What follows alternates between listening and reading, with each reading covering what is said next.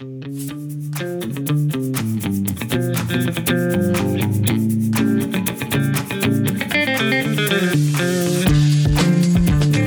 everyone, Shannon Tipton here, and welcome to the Learning Rebels Coffee Chat, where all the cool L&D peeps hang out. While you're here, don't forget to hit the subscribe button so you don't miss out on future chats. Today, the cool kids are discussing leadership development programs with impact.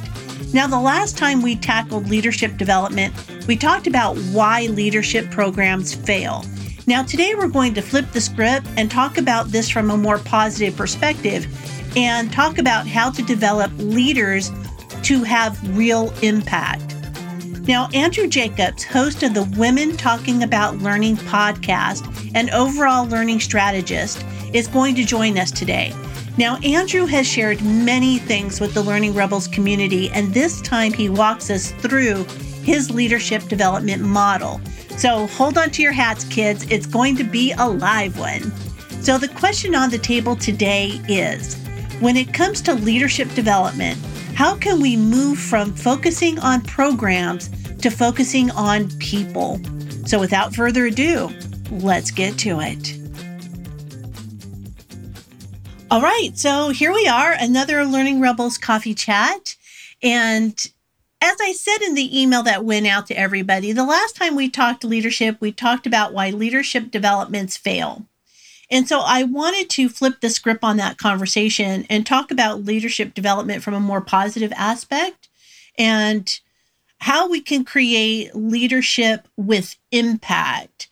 And for that conversation, I know that Andrew has his model that he uses, and he's just such a wealth of knowledge and wisdom in this particular area that it seemed appropriate for our part 2 to have Andrew come on, share his model, share his thoughts, and also do a little, ask me anything, a little AMA as it comes to leadership development, and specifically around how can we develop leadership that really targets people and not programs.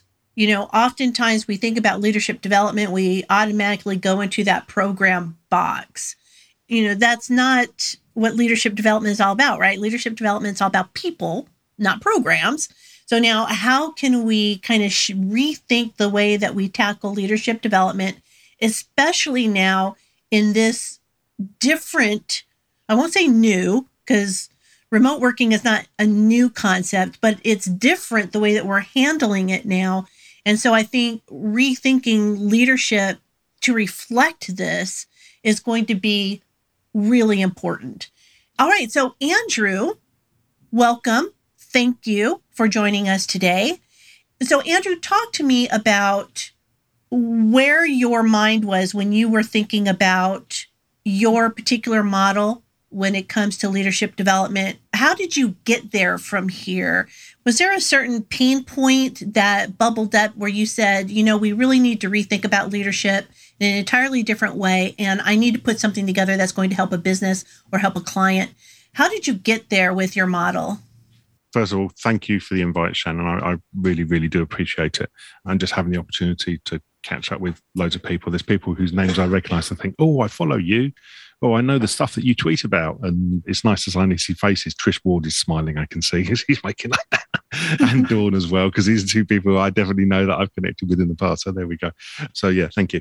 So I looked at it from the other way around. So I was working in learning and development in local government in the UK, not federal government, more like state government within the states for where most of your audience are from. And this was in 2009. In 2010, there was a change in national government in the UK, and they brought in a period of austerity, effectively where they took money out of many, many services, and local government was one of them. So my budget in learning and development was cut by 70%. My employee numbers stayed the same, but I had to take out 70% of the learning budget. So I was forced to have to think differently about how we needed to supply learning. And that drove loads of thoughts on, if I'd been sponsored for it, it would have been a brilliant master's paper. But that's driven effectively a whole host of ways that I think about doing learning differently. So I've put 2 or 3 slides together. I'd be happy to show them. But what it means is that it's not a supply model, it's a demand model, that we move from being shopkeepers to engineers in learning development. Too many people in learning development are a shopkeeper. Business comes to the learning function and says, we need a course, whatever that happens to be, or a program. And what we do is we go away and we take bits of different things and put them together and hand them over. So there you go. It's the course or the workshop or the program or whatever it is. That's a supply-led model. We're not doing a demand-led model and actually fundamentally finding out what the specific issues are. And to do that, learning has to operate slightly differently. And so that means not necessarily just looking at the way that learning does things, but seeing how the business does things. And that reaches into all aspects of learning development, but specifically topics around leadership. Right. And I especially appreciate that you picked out supply and demand as it pertains to leadership development, because we've all been in that position, and I know I have, so I'll speak from personal experience, where a person within leadership comes to you, knocks on your door, hands you their favorite book, and says, create a leadership program around this, right? And us not asking the why behind that or what's driving this or what's going to be the eventual outcome or the behavior change that's going to be around it is where we do ourselves a disservice. Copyright and plagiarism aside, when we take information from books, that aside, is that we really don't dig deeper into what do we expect the behavioral outcomes to be. And so we pick from this list of communication skills or coaching or mentoring and all those common type of skills where tick, tick, tick, tick. And we're really not drawing the red thread, are we? So, big problem we have with leadership development is fundamentally this issue here, which is what we do is we focus on this bit in the middle, which is ability. So someone comes to you and says, I want capability. I want to develop leadership capability within my organization. So capability is split into two parts. It's capacity, which, as you can see on there, says the space to deliver, but it's also about ability, which is the skills to deliver. Now, capability is the power to deliver. And what happens is somebody comes along and says, we want to develop our leadership, but they don't give people capacity to do things differently.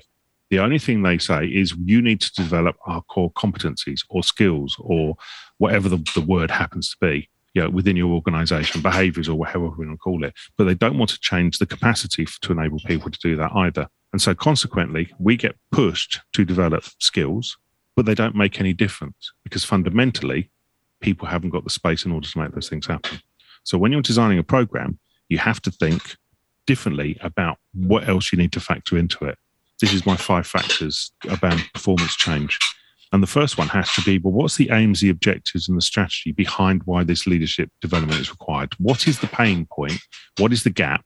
What is the issue that you've got, which is affecting and creating this situation? Now, that's not the what's the aim of the program. That's the what is the pain point. And let's establish that first of all. Secondly, how much of that pain point is driven by the relationships and the structure within your organization? How much is driven within the relationships external to the organization, partnerships, etc.? And so can you as a learning professional do anything to impact that? Because this is the capacity piece that we should be asking the questions about. We need to look at the processes and the systems. Not so much an issue within leadership, but it can be limiting, particularly in areas such as compliance, finance, IT. Those will have an impact on what leaders want to happen. So having conversations about what are the processes and systems that we need to change will create capacity in order for you to be able to change ability. Then you've got behaviors and skills, fairly obvious. But we should be reflecting, well, what are the behaviors and skills that are required as a consequence of the processes and system changing, the relationships and structure changing, plus the aims and the objectives and the strategy of what this performance gap happens to be. Unfortunately, lastly, the big circle around the outside is the culture. Nothing will change if the culture of the organization is not built to enable that to happen. So from a learning perspective, how are what you're doing going to impact on the culture of the organization to accept that development of leadership? And this is great because we all know that culture will eat strategy for breakfast every day. That's why it's the biggest circle. The strategy is the aim, the target. I can come up with a strategy now. What's the aim for this call? Absolutely, inform people. The culture of the call will stop it happening though. Right. What you're proposing then is the bigger the circle, the larger the impact. Absolutely. But you have to start with the aims and the strategy, objectives and the strategy. That has to be the first thing, because that will be the sponsor driver in order for this thing to happen. So be absolutely clear with the sponsor. What are they expecting as a result of it? So again, builds us into our evaluation piece, but what is their performance gap? If the performance gap is, I've read this book and nobody else has, that's a very different approach, exactly as you said before, from, well, we've got a problem of leadership. Well, how is it demonstrating that problem of leadership? I guarantee you there will be behaviors and skills, but it will also be a culture problem, a process and system problem, and a relationship and structural problem as well. Mm-hmm. I'm curious for you all listening right now is, how is this resonating with you? Does this sound familiar? Is this how you are thinking about leadership development within your organization? How is leadership development working for you right now? Anyone want to jump in and share your experiences? Jen, it's ridiculously close to home. Jen, you want to share your thoughts on that? We're in the process of this right now at my company. And I just sit here listening to you going, I don't know how many other times I've tried to say the exact same things over and over. You get that assignment of, hey, we really need to come up with a leadership development program. But if your culture doesn't support that, and if you don't know, when I ask, so what is it that you want them to gain? What are the objectives? Just go do that. Oh okay. So it's a huge struggle. I hate to say it, but I like to hear that I'm not the only one that goes through it. I can't tell you how many organizations I've shown this slide to. I was in a session in Germany a couple of weeks ago, and I put this picture up, and there was 90 odd people in the room, and 70 of them all took a photo of it. It's like, yeah, this is what's happening to us. All I'm doing is grandma and apple pie. This is what your business is like. And everyone goes, oh God, of course it is. But actually, we don't change it because, yeah, there we go. Definitely hits the nail on the head. And if the comments in the chat are any indicator, we're all on board here. We see this happening. We're experiencing this. This is absolutely a pain point. So now what? So you have to break these things down. So you have to be absolutely clear. You have to engage with somebody. So find a sponsor who is willing to support some of this stuff. So if it's somebody in IT who wants leadership, okay, so what's the issue that you've got going down? And ask them the questions. Is it a relationship and structural problem? Ask questions about how this is. And there will be behavior and skill elements within there. So don't dismiss those. So you will still do something, but you might be doing something slightly differently. But don't be afraid to ask people about the questions. How is the culture impacting on it? What can we do in order to change the nature of the culture? What are the relationships that are causing difficulty? How can I help you change those relationships? Is it structural change? Is it a process and system that has been introduced? So many new technology things. Great one. You can apply this model to anything, by the way, in terms of organizational performance change. Great one is the new technology. A new technology is put into an organization, and what happens? You end up where you've got an analog process and a digital process. Why? Because the culture is preventing some people from wanting to make that change. So is it around the system itself not doing the job that's needed? Is it people don't understand the benefit of it? Is it because people haven't been trained on it? It's about understanding that the culture will stop it happening. Now, if you want to make cultural change in a business, then absolutely you can do that, but you have to take all these other things into account. I want to just back up like 5 seconds where you said that this model can apply to anything. That was a really important point because I never thought of it that way. As I'm looking at this, I'm automatically in that leadership mindset. Yeah, when you think about other behaviors that need to be addressed within organizations, this model absolutely applies. You could do this on onboarding. What's the aim, strategy, and objective of onboarding? What relationships and structures does somebody need to understand? What are the processes and systems that somebody needs to know about within the organization? What skills and behavior? Now, in onboarding, that should be minimal because realistically, we are engaging people who have those skills because that's why we've recruited them. The most important one is the culture. So how do you fix that? So the learning functions get given onboarding when actually most learning functions don't need to be doing onboarding. Onboarding should be done by everybody else. Our job is to piece everything together so that everybody can understand it. EDI, what's your aims, objectives and strategy around equality, diversity and inclusion? What relationships and structural changes are there? What are the processes and systems that you've got around it? Is it about a training issue? No, most likely it is a cultural problem in your organization. You can apply these 5 across pretty much everything.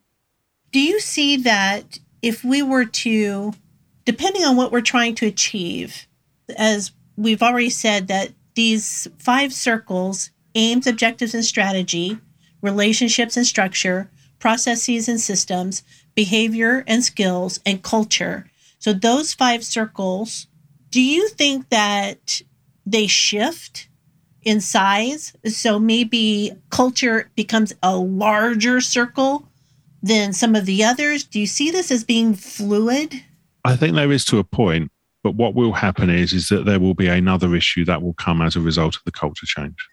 So I worked in the banking industry for a while. There was a chief cashier in the bank who wanted everything done on paper, resistant to everything. You know, it's entirely cultural. And everything was done in the way that she wanted things done. So we brought new technology in, but then her impact and her influence within the business, so it's this relationship and structural problem, then became different. So I got her on side and she was really able to help out with things. However, that then created other cultural challenges because all of a sudden, from her being everybody's friend from an employee side, now all of a sudden she was one of management's friends. So how does that impact on the culture within that team, for example? So these will flex all the time, depending on what the issue happens to be.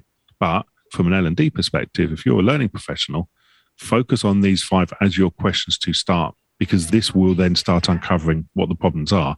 And like I said, there will be behavior and skill issues that will come as a result of it. But don't assume that it's behavior and skills, first of all. Find out what the other things are first. And so would it be safe to say that we should work outside in? Or do these things work in tandem? I would always start with aims, objective, strategy. What is the point of this? Why do you want this thing? Mm-hmm. And ask that question. You have to start with that. Like you said, can't remember who it was. Was it Dawn saying that you know, you've been asked about a leadership program? Why? What is the thing that has to happen? We want to change the culture. Okay, so why do you want to change the culture? And what is the impact in terms of metrics as to what that will look like? Tell me that, and then that gives me something to work from. You want to change the leadership. More than likely, you know, it will come about through some kind of critical incident. Somebody would have said something inappropriate, and so all of a sudden EDI training comes in. People are regularly late for work, so all of a sudden time management training comes in. Yeah, managers aren't developing fellowship within their employees. They're not leading. They're not demonstrating leadership. They're being managers. So we want leadership training. So how will we measure that? What are your measures around what that will look like? You know, tell me what the problems are. And they will fit into these buckets. They will fit into each of these 5 buckets. Some of it will be they're not defining clear aims and objectives with people. It might be that the managers themselves or the leaders are not being given clear aims and objectives, for example. Is it to do with relationships with these leaders with their teams, or the relationships with these leaders with their managers? And how is that being undertaken? I was talking to an organization recently, and you know, they've got this whole program for middle managers, or this group of middle managers, but the senior managers don't do it. So what difference is it going to make? Right. And I think we've all been in those particular shoes too, where we put together a program and middle managers go through that program and they're very enthusiastic. They're very excited to implement change or to be better at what they do. And then they go back to their day-to-day and their manager says, well, it doesn't matter what they told you here. This is what we do. The capacity, the space in order to deliver. You increase the ability, but you don't develop the capacity. Right. And so the other 4 circles outside of behavior and skills, these are the capacity elements. The aims, the objectives, the relationships, the processes, and the culture. That's the capacity for somebody to deliver. Steph, you've made a really great point in the chat. And do you want to expand on that? The company went through like a huge culture change, you know, top-down management change. It took a long time, but what was interesting is the approach was, okay, boom, here we're doing it this way all of a sudden. And people don't respond to that. So we realized we need to take a step back and really have that good change management strategy in place. So like step by step, not expect change overnight. And once we made that realization, that really helped. It's a slow process, but it helped to get to where we are now. And it's having those change champions is what we call them, who really are out there like promoting it, encouraging the change. And it has really made a big difference in, I think, getting the respect that L&D deserves, because that seemed to be lacking as well. I mentioned last week or the other week when we were talking about books, there was a guy called Alf Rain, and he came up with a phrase that I use all the time, which he calls it innovation theatre. But I think it totally applies in terms of change theatre within organisations, where you have to be really careful that change champions aren't just a totem. for change in the organization, where the senior managers can go, those are our people who do change for us. But then nothing changes. But if somebody comes along and asks, well, what are you doing about change? These are the people here. Those people can do it for us. So we have to be absolutely clear that we're not just doing change theatre. And there's a big problem with lots of leadership programs is they are leadership development theatre. They're things that people can point to and go, look at this program that we do. When you fundamentally start drilling down through it, they're not making any difference. Favorite example is stuff like programs for women or for people of colour. All right, so let's have a look at the data that sits behind it. And you're bang on here, Steph. You're absolutely spot on. What difference does it make? If you've not shifted the number of women in senior roles within your organisation or within management roles, then your programs aren't doing anything. If you've not shifted the number of BAME employees within your organisation over a period of 1, 2, 3, 4, 5 years, you're not making any difference at all. And we have to make sure we're avoiding just theatre and just creating this theatre around it. I love that. Change theater, leadership theater. That's a perfect way to describe a lot of what we do. When we put these programs together, they don't come from a place of malice. Nobody's trying to do badly. We really want things to improve. But sometimes we're just stuck in putting something out because, quote unquote, it's the right thing to do, or quote unquote, because they, whoever they are, they need it. And we're really not thinking of that cause and effect about the behavior change. Now, my question to you, Andrew, is where does change management fit into this? Because regardless of what we're doing, be it onboarding, leadership development, or what have you, it's all about change management. Something has to change, or else why are we doing it? So where does change fit into this? You'll notice this slide is titled 5 Factors Creating Performance Change. Yes. Because this is about change. The whole thing is about change. I would argue that any program is about change, because if it's not about change, you're not looking at changing anything, then why are you doing it? Because otherwise all you're doing is just creating theatre. The other problem we have with change, I'll show you the next slide that I've got on my list here, is the power of what we want to change. So these are the 3 areas that people tend to want to change within leadership. So they want to change the nature of the people relationships. They want to change the nature of the individual, or they want to change the nature of the process. Now, from an L&D perspective, how do we impact across each of these 3? Process stuff, yeah, give us that all day. Yeah, we're happy to do that. But people and personal, they're a bit untidy, they're a bit messy.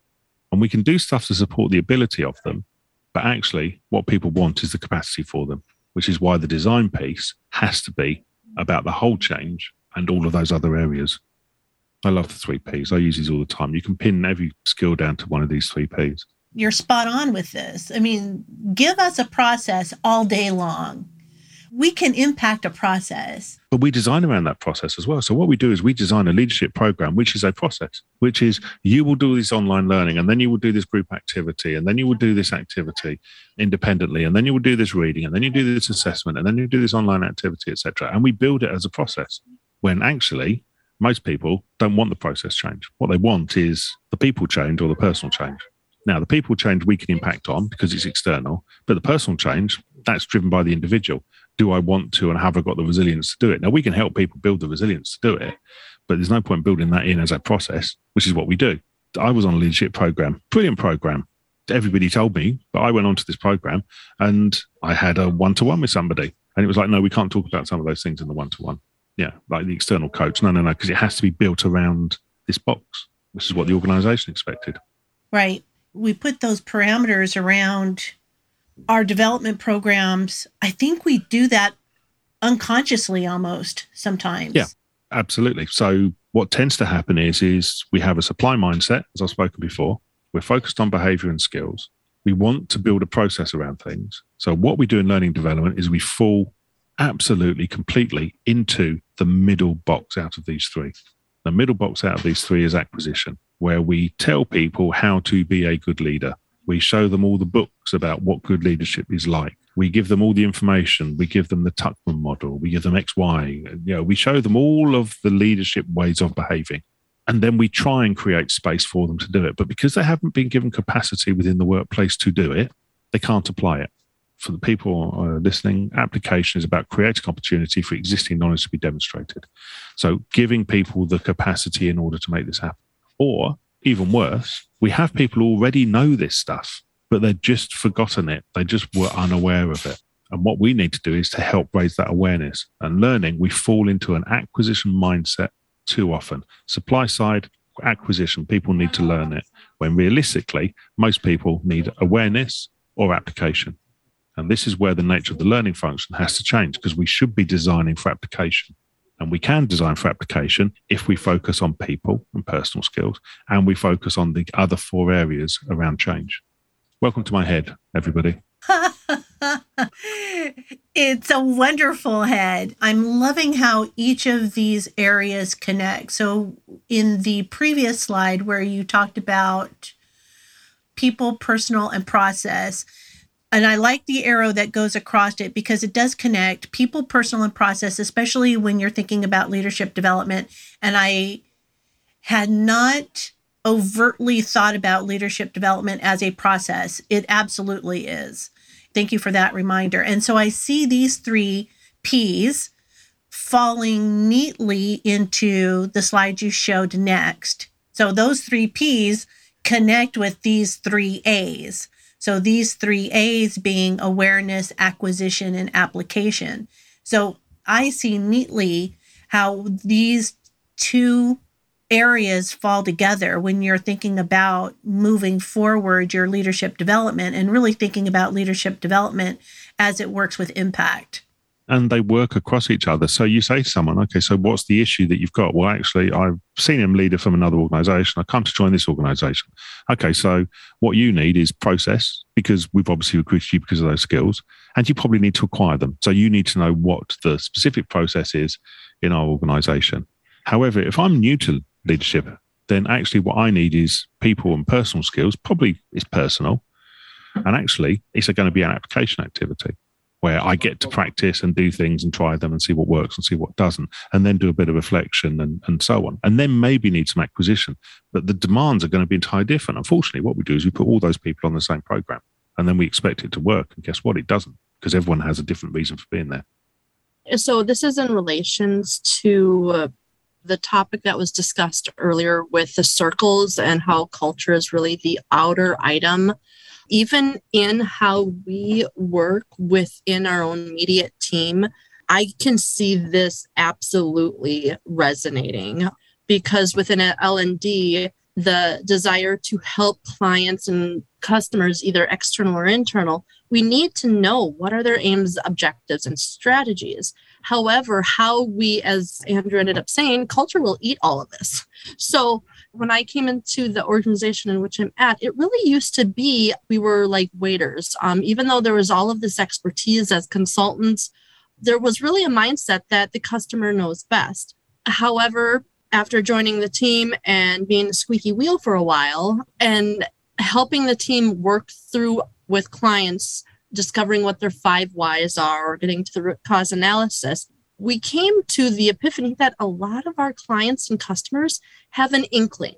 So if we take like the medical model, they see a symptom, but they don't know the underlying cause. So I've seen a lot of L&D, and I've heard that this is really rampant internal L&D, is that they prescribe before they actually diagnose, because they have that perception that, well, they know what they want, so therefore we need to help them. Yes and no. This is where that intake is necessary. This is where that scoping is necessary. But the only way you can get to that point is if you've changed your immediate team culture to say, hey, we have got this skill set that we can ask customers, what are cues that you're seeing that's saying that this is really a need?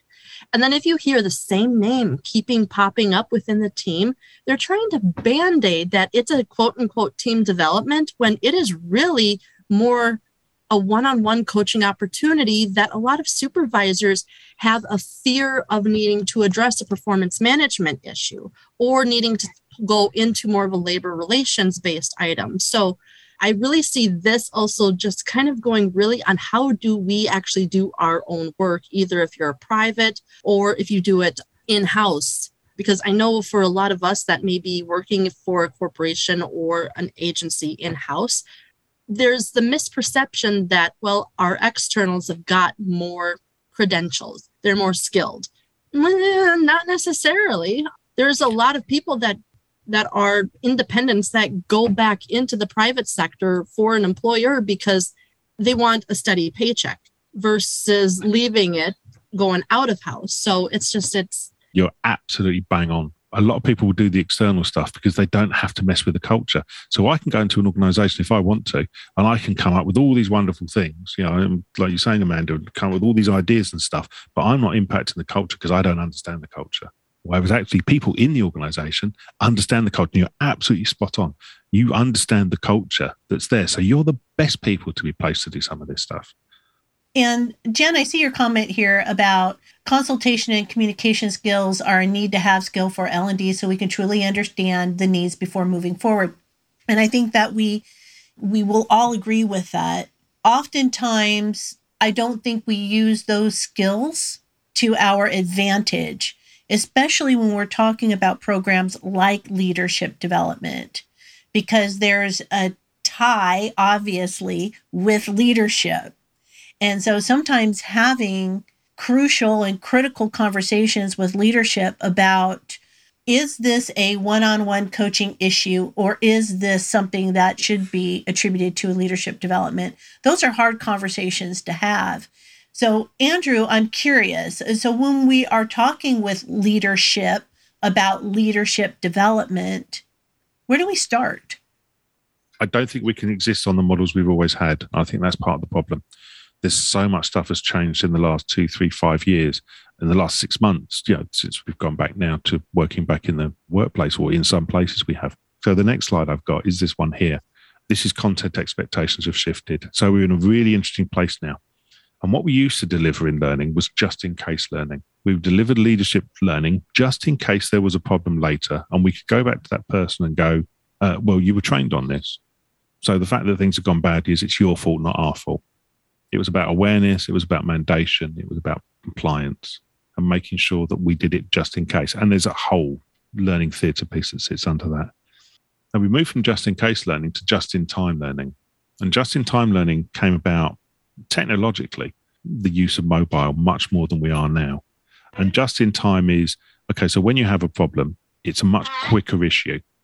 So it's a much quicker problem that we've had. So because the problem's quicker, we're expected to deliver quicker. So digital, mobile, platform-based, read this article, this excerpt, listen to this little bit here, and that will be available to you in order to help you change stuff. You're hearing your senior managers who are saying to you stuff like, for example, exactly as we said, just in time. So I saw this really, really good book. I think everybody should do it. That's not just in case, that's a just in time one, because it's still valid in my mind, and so everybody else needs to get that. Now we move from just in time learning to just for me learning. So just for me learning was about, I want to pick and choose the things that I will learn about. And that puts a sheen of self-direction. But we need to be really clear that actually what we need to be designing for is self-determination. And there's a difference between the two. Self-determination is for an individual to pick and choose the things that they want in order to develop, whereas self-direction is just choosing the things in an order that we have already supplied. Now, if we go down the route of supply, which is what we have done in the past, we give this sheen of personalization by saying there's all these individual bits and you can choose the order, but you still need to do them all. Now, what's happened because of the pandemic is we've now moved to a just enough mentality. Whoever goes on a course now to learn about Microsoft Excel? I know I don't. If I want to look up pivot tables, I'll go YouTube, pivot table, and it will show me how to do it. And it's even got to the point now where Google will now deliver the result to me and say, you wanted to start this video from 4 minutes, 20 seconds. And it will then start playing it. So we've moved to this chunked, self-directed, available anytime, anywhere, any place, minimal amount. So if we're doing that in terms of content and these expectations of shift for all these other things, why aren't we doing that for our leadership? And that's the question that I would be asking. So I would be saying to my leaders, okay, so you want to develop leadership skills. What is just enough information? What needs to be personalized that people need to choose? What is just in time in terms of what is required for your aims, your objectives, your targets, your timelines, your milestones? And then we will bed it out with what the minimum just in case element would be. So I would be designing from right to left on this slide, not from left to right. And traditionally, we design from left to right. What we also do, and what our learning suppliers do, is our suppliers deliver from left to right as well. You go to all the content houses, they will deliver just in case, just in time learning, and will put an air of personalization on it by picking and choosing. But very few of them will work to a just enough model. There we go.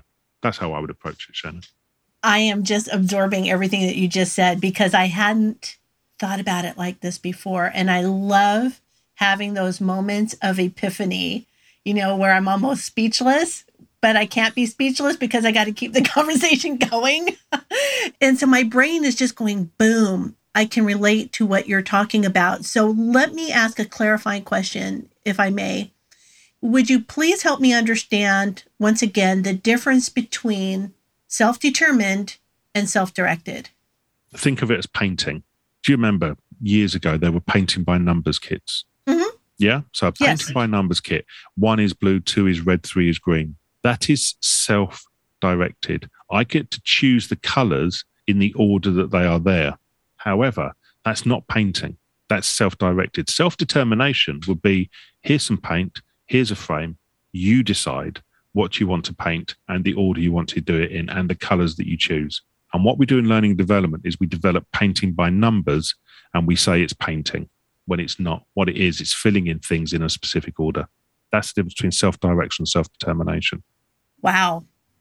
That's outstanding. And I love this graphic here where we talk about moving from right to left. So thinking about just enough, to just for me, just in time, and then just in case, rather than the other way around. Because you're right.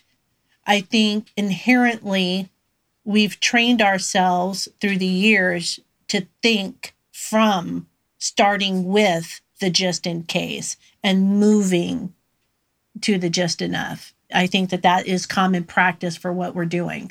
And I think reimagining that from the opposite direction really does shed a new light and changes the perspective of how you look at leadership development.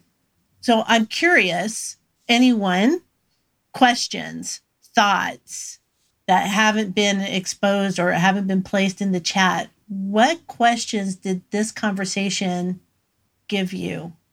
I'm really intrigued by the last slide and that move from right to left. So working with just enough and going down to just in case. And I particularly like that idea around compliance training being the just in case piece.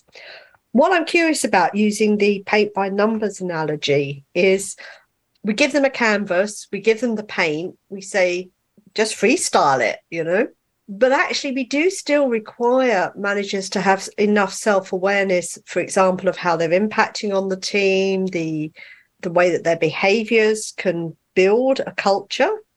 How would we reconcile the two if we're just giving them the paints and the canvas? Okay, so it's down to specification and how much you over-specify. So in terms of specification, what I would be saying is the organisation says you need to paint a 2-storey house with a garage and a garden. And those are the rules that the organisation expects.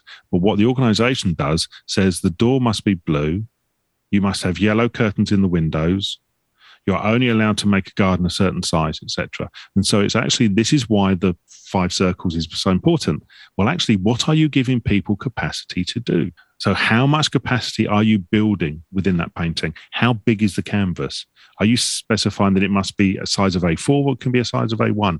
That's the thing. And that's where it's about understanding what the sponsor wants. So how much capacity? And this is where you can start pushing the culture. This is where you can start challenging things. And you can go, well, no, you didn't specify that the curtains couldn't be yellow. And they've done yellow with green spots on them. But look, isn't it interesting? You didn't say that they couldn't give people a Friday afternoon off, but look at the increased performance that's coming as a result of it. Yeah. So you're in a position to leverage building the opportunity for people to be fluid and flexibility in how they apply the stuff. And that's what matters. So it's don't over specify. And this could be a case of doing little things, right? So let's try little movements rather than trying to impose big boundaries or big, large programs. It's let's try something small to move the cultural needle, right? And if that works, great. Let's build on that. and see if we can move the cultural needle a little bit further and a little bit further, right? Because I think sometimes we think so large. We build this leadership university that takes 6 weeks and 12 volumes and 10 cohorts and, and we try to make all of that work rather than starting smaller and seeing how that fits within the culture. Give an example of something that I'm doing at the moment. So it's an organization at the moment who want to develop some particular skills. And what we're not doing is we're not building learning. What we're doing is we're going to go and record some podcasts. And one manager is going to interview another manager. And then number 2 will interview number 3. Number 3 will interview number 4, etc. We will end up with a series of podcasts. Now, when we publish those podcasts, we'll put the first one out, and then we're going to have an Ask Me Anything session the week after, where anybody in the organization can ask manager 2, who was being interviewed, well, actually, you said this in that. What did you mean by that? So you're getting to the heart of how the leadership think. And then we'll put number 2 out, and number 2 will have been interviewing number 3. And so manager number 3 is up for an Ask Me Anything, where they will be challenged over everything that they've been said. Now, what you've got is authenticity. You're doing something which is just enough, or it's just for me. It can be personalized. I can pick and choose just in time. You've got something there which subscribes to all of these. There's a just in case element insofar as that the organization, they run the edit or they listen to it before it's published and so on. So they're making sure that it hits the wider compliance. But you're doing something that's totally different. It's a leadership development program that is not about sitting in a classroom. It's a leadership development program where you're connecting people on their people skills, challenging them personally about resilience, 2 of the P's. Right. And that's exactly where we started, wasn't it? Is how can we create leadership development that focuses on people rather than programs? Absolutely. Right. And so that's a very nice loop in. And Dawn, at the beginning of this, you expressed that this was a timely conversation. So I'm interested to hear from you now as to, what thoughts are you having? What questions might you have around what we're discussing? Yeah, one, I really appreciate the idea that you brought up at the beginning of that it's a focus on people and not programs, because we don't have programs. But it was a confirmation that we do focus on people. So there's a lot that we are doing really well. And in my first 2 interviews, that was a huge part of the conversation and the questions was about the people that I would be supporting, the executives that I would be supporting. I really liked the circles. I think that's a really nice framework for as we are looking at providing that support and those consulting services of kind of the areas to assess. Because I think we've got some gaps where we've got some aims and objectives. We've got some cultural things that we are addressing, but I think we've got some gaps in relationships and structure and in processes and systems. And because people don't want to talk about that stuff. This is why they're giving it to the learning function to deal with. Charles Jennings, he didn't come up with it, but there's a phrase, the conspiracy of convenience, where the business says there's a problem and they hand it over to the learning function. The learning function delivers something, and then people do the thing that learning's delivered. But it's a conspiracy of convenience because nothing changes. And the reason being is because it wasn't a skill issue. It was a relationship and structure issue. But we can seem to do some learning theatre as if we've done the thing. Right. We did the program, but nothing changed because actually, fundamentally, it's an issue with the relationships within the business. Exactly that. Sorry, Donna. Cut across you. It's just, as you're saying, I'm just like, yeah. Like, I'm just thinking about like a major challenge and issue that our industry is experiencing, and looking at this and knowing that relationships and behavior are part of what is keeping us from risk taking. We have people that the ones who, at the end of the day, have the official authority to do something different are scared to step out and take the big risk. And so looking at this, it helps identify what are some other ways that we need to be looking at it? What are some other ways that we need to be supporting them to move them to a point where they are comfortable taking a big risk? Well, thank you. Thank you for sharing that, Dawn. I'm glad that you feel like you're headed in the right direction. So that's always nice to know, right? To have that sort of confirmation that says, I think that we're headed in the right direction. Wasn't sure, but now I feel good about, the foundation that we're laying. And I think that that's a positive thing. Jason, I haven't heard from you today. I know. No, you're right, Shannon. Yeah, you're right, Shannon. This circle right here that Andrew put up, it's totally ringing for me. I've had this conversation 3 times this week about how the culture of our company is prohibiting things from happening. Engineering and construction company, so there's a lot of health and safety issues happening, and it's like we need to change. And what in their culture is preventing this from actually happening and getting the people to do what they're supposed to do? Mm-hmm. So you've picked out something really interesting there, Jason. There's health and safety. It goes as just in case learning. That's it. And because of that, absolutely seeps through the culture of the organization, where everything is just in case. And so everything is built in that space. So yeah, absolutely bang on with that one. So Jason, what we're talking about here today, was any of this, or is any of this going to be helpful for you to continue conversations with your business? Oh yeah, absolutely. We were going down this path of developing a new leadership development program, and we kind of stopped because we started asking questions about the culture and about what really is the purpose of what we're doing. And we kind of hit a wall. I was like, wait, our CEO is going to retire in like 2 years, and we're going to have a brand new person come in, the whole different mindset of things. So let's take a step back and really just start having more and more conversations about it. And what do we need to do, change the culture so that we can build the capacity for people to do this, so people feel comfortable making these changes. Excellent. I'm so happy to hear that. Thank you.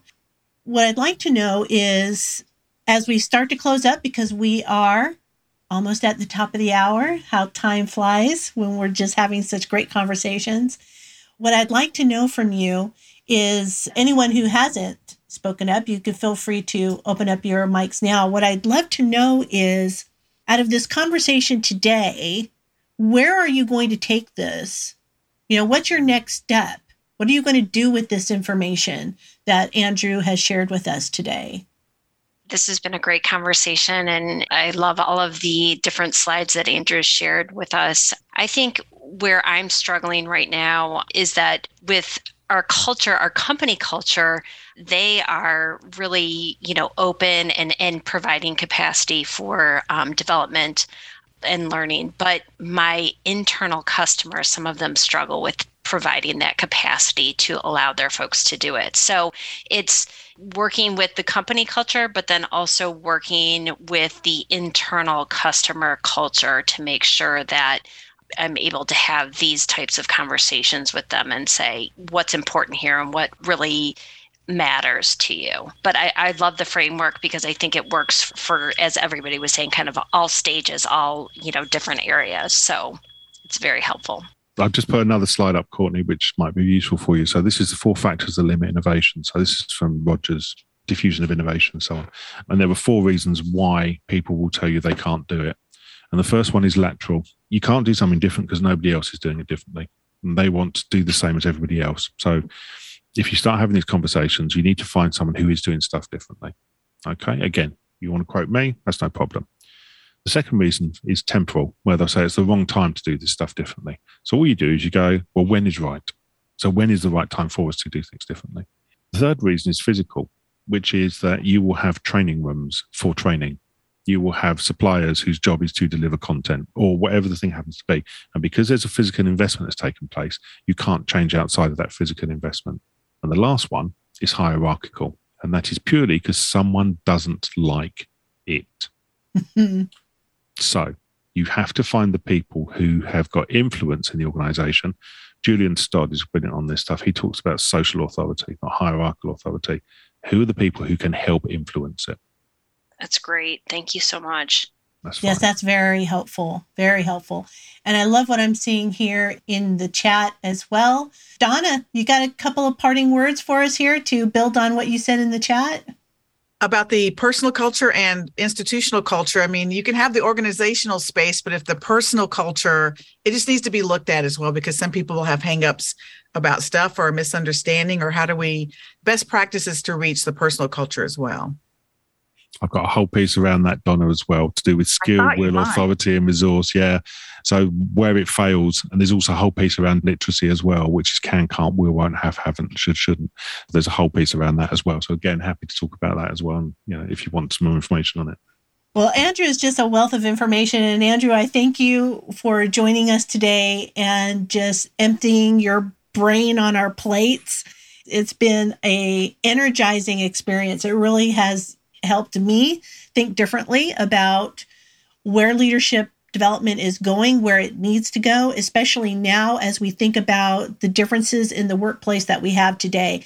It's critical that we think about leadership differently because how we lead people is absolutely different than it was 24 months ago, that short of a period of time. So it's really important that we take the information that we've gotten here today and apply that and meld that into what you're currently doing. So thank you, Andrew. And you can follow Andrew. If you're on Twitter, you can follow Andrew. Andrew is at Andrew Jacobs, LND. L, N is in Nancy, D. So you can find him on Twitter there. Of course, he's on LinkedIn. And wealth of information to share. So thank you, everybody. And I hope you have a great weekend planned. Anybody doing anything exciting? Barbecuing? Enjoying the warm weather? What are y'all doing? Getting my car washed because it badly needs it. I'm getting my floors done. So I'm super excited by that. Yay! That's exciting. I have my first national presentation in San Antonio in another week, and I'm not quite done with my slides. So I'm just going to fret and do slides all weekend. That's my plan. All right. Well, congratulations to you. I know you'll hit it out of the park. Laura, you guys just wrapped up, and Andrew, you guys just wrapped up the Queen doing her thing over there, right? So are you just recuperating from the Jubilee? No, I'm recuperating from COVID, actually. So I spent the whole Jubilee cancelling plans, but sitting on the sofa, eating grapes and basically watching the pageantry and feeling really rather patriotic. Sitting on the sofa, eating grapes. I was trying to play catch up because I was over in Germany last week talking about evaluation and data and how to evaluate learning and development differently, effectively. Again, yeah, I've got a whole piece together on that. We can do that at some point. If you're going to Learning 2022 in Florida, in Orlando.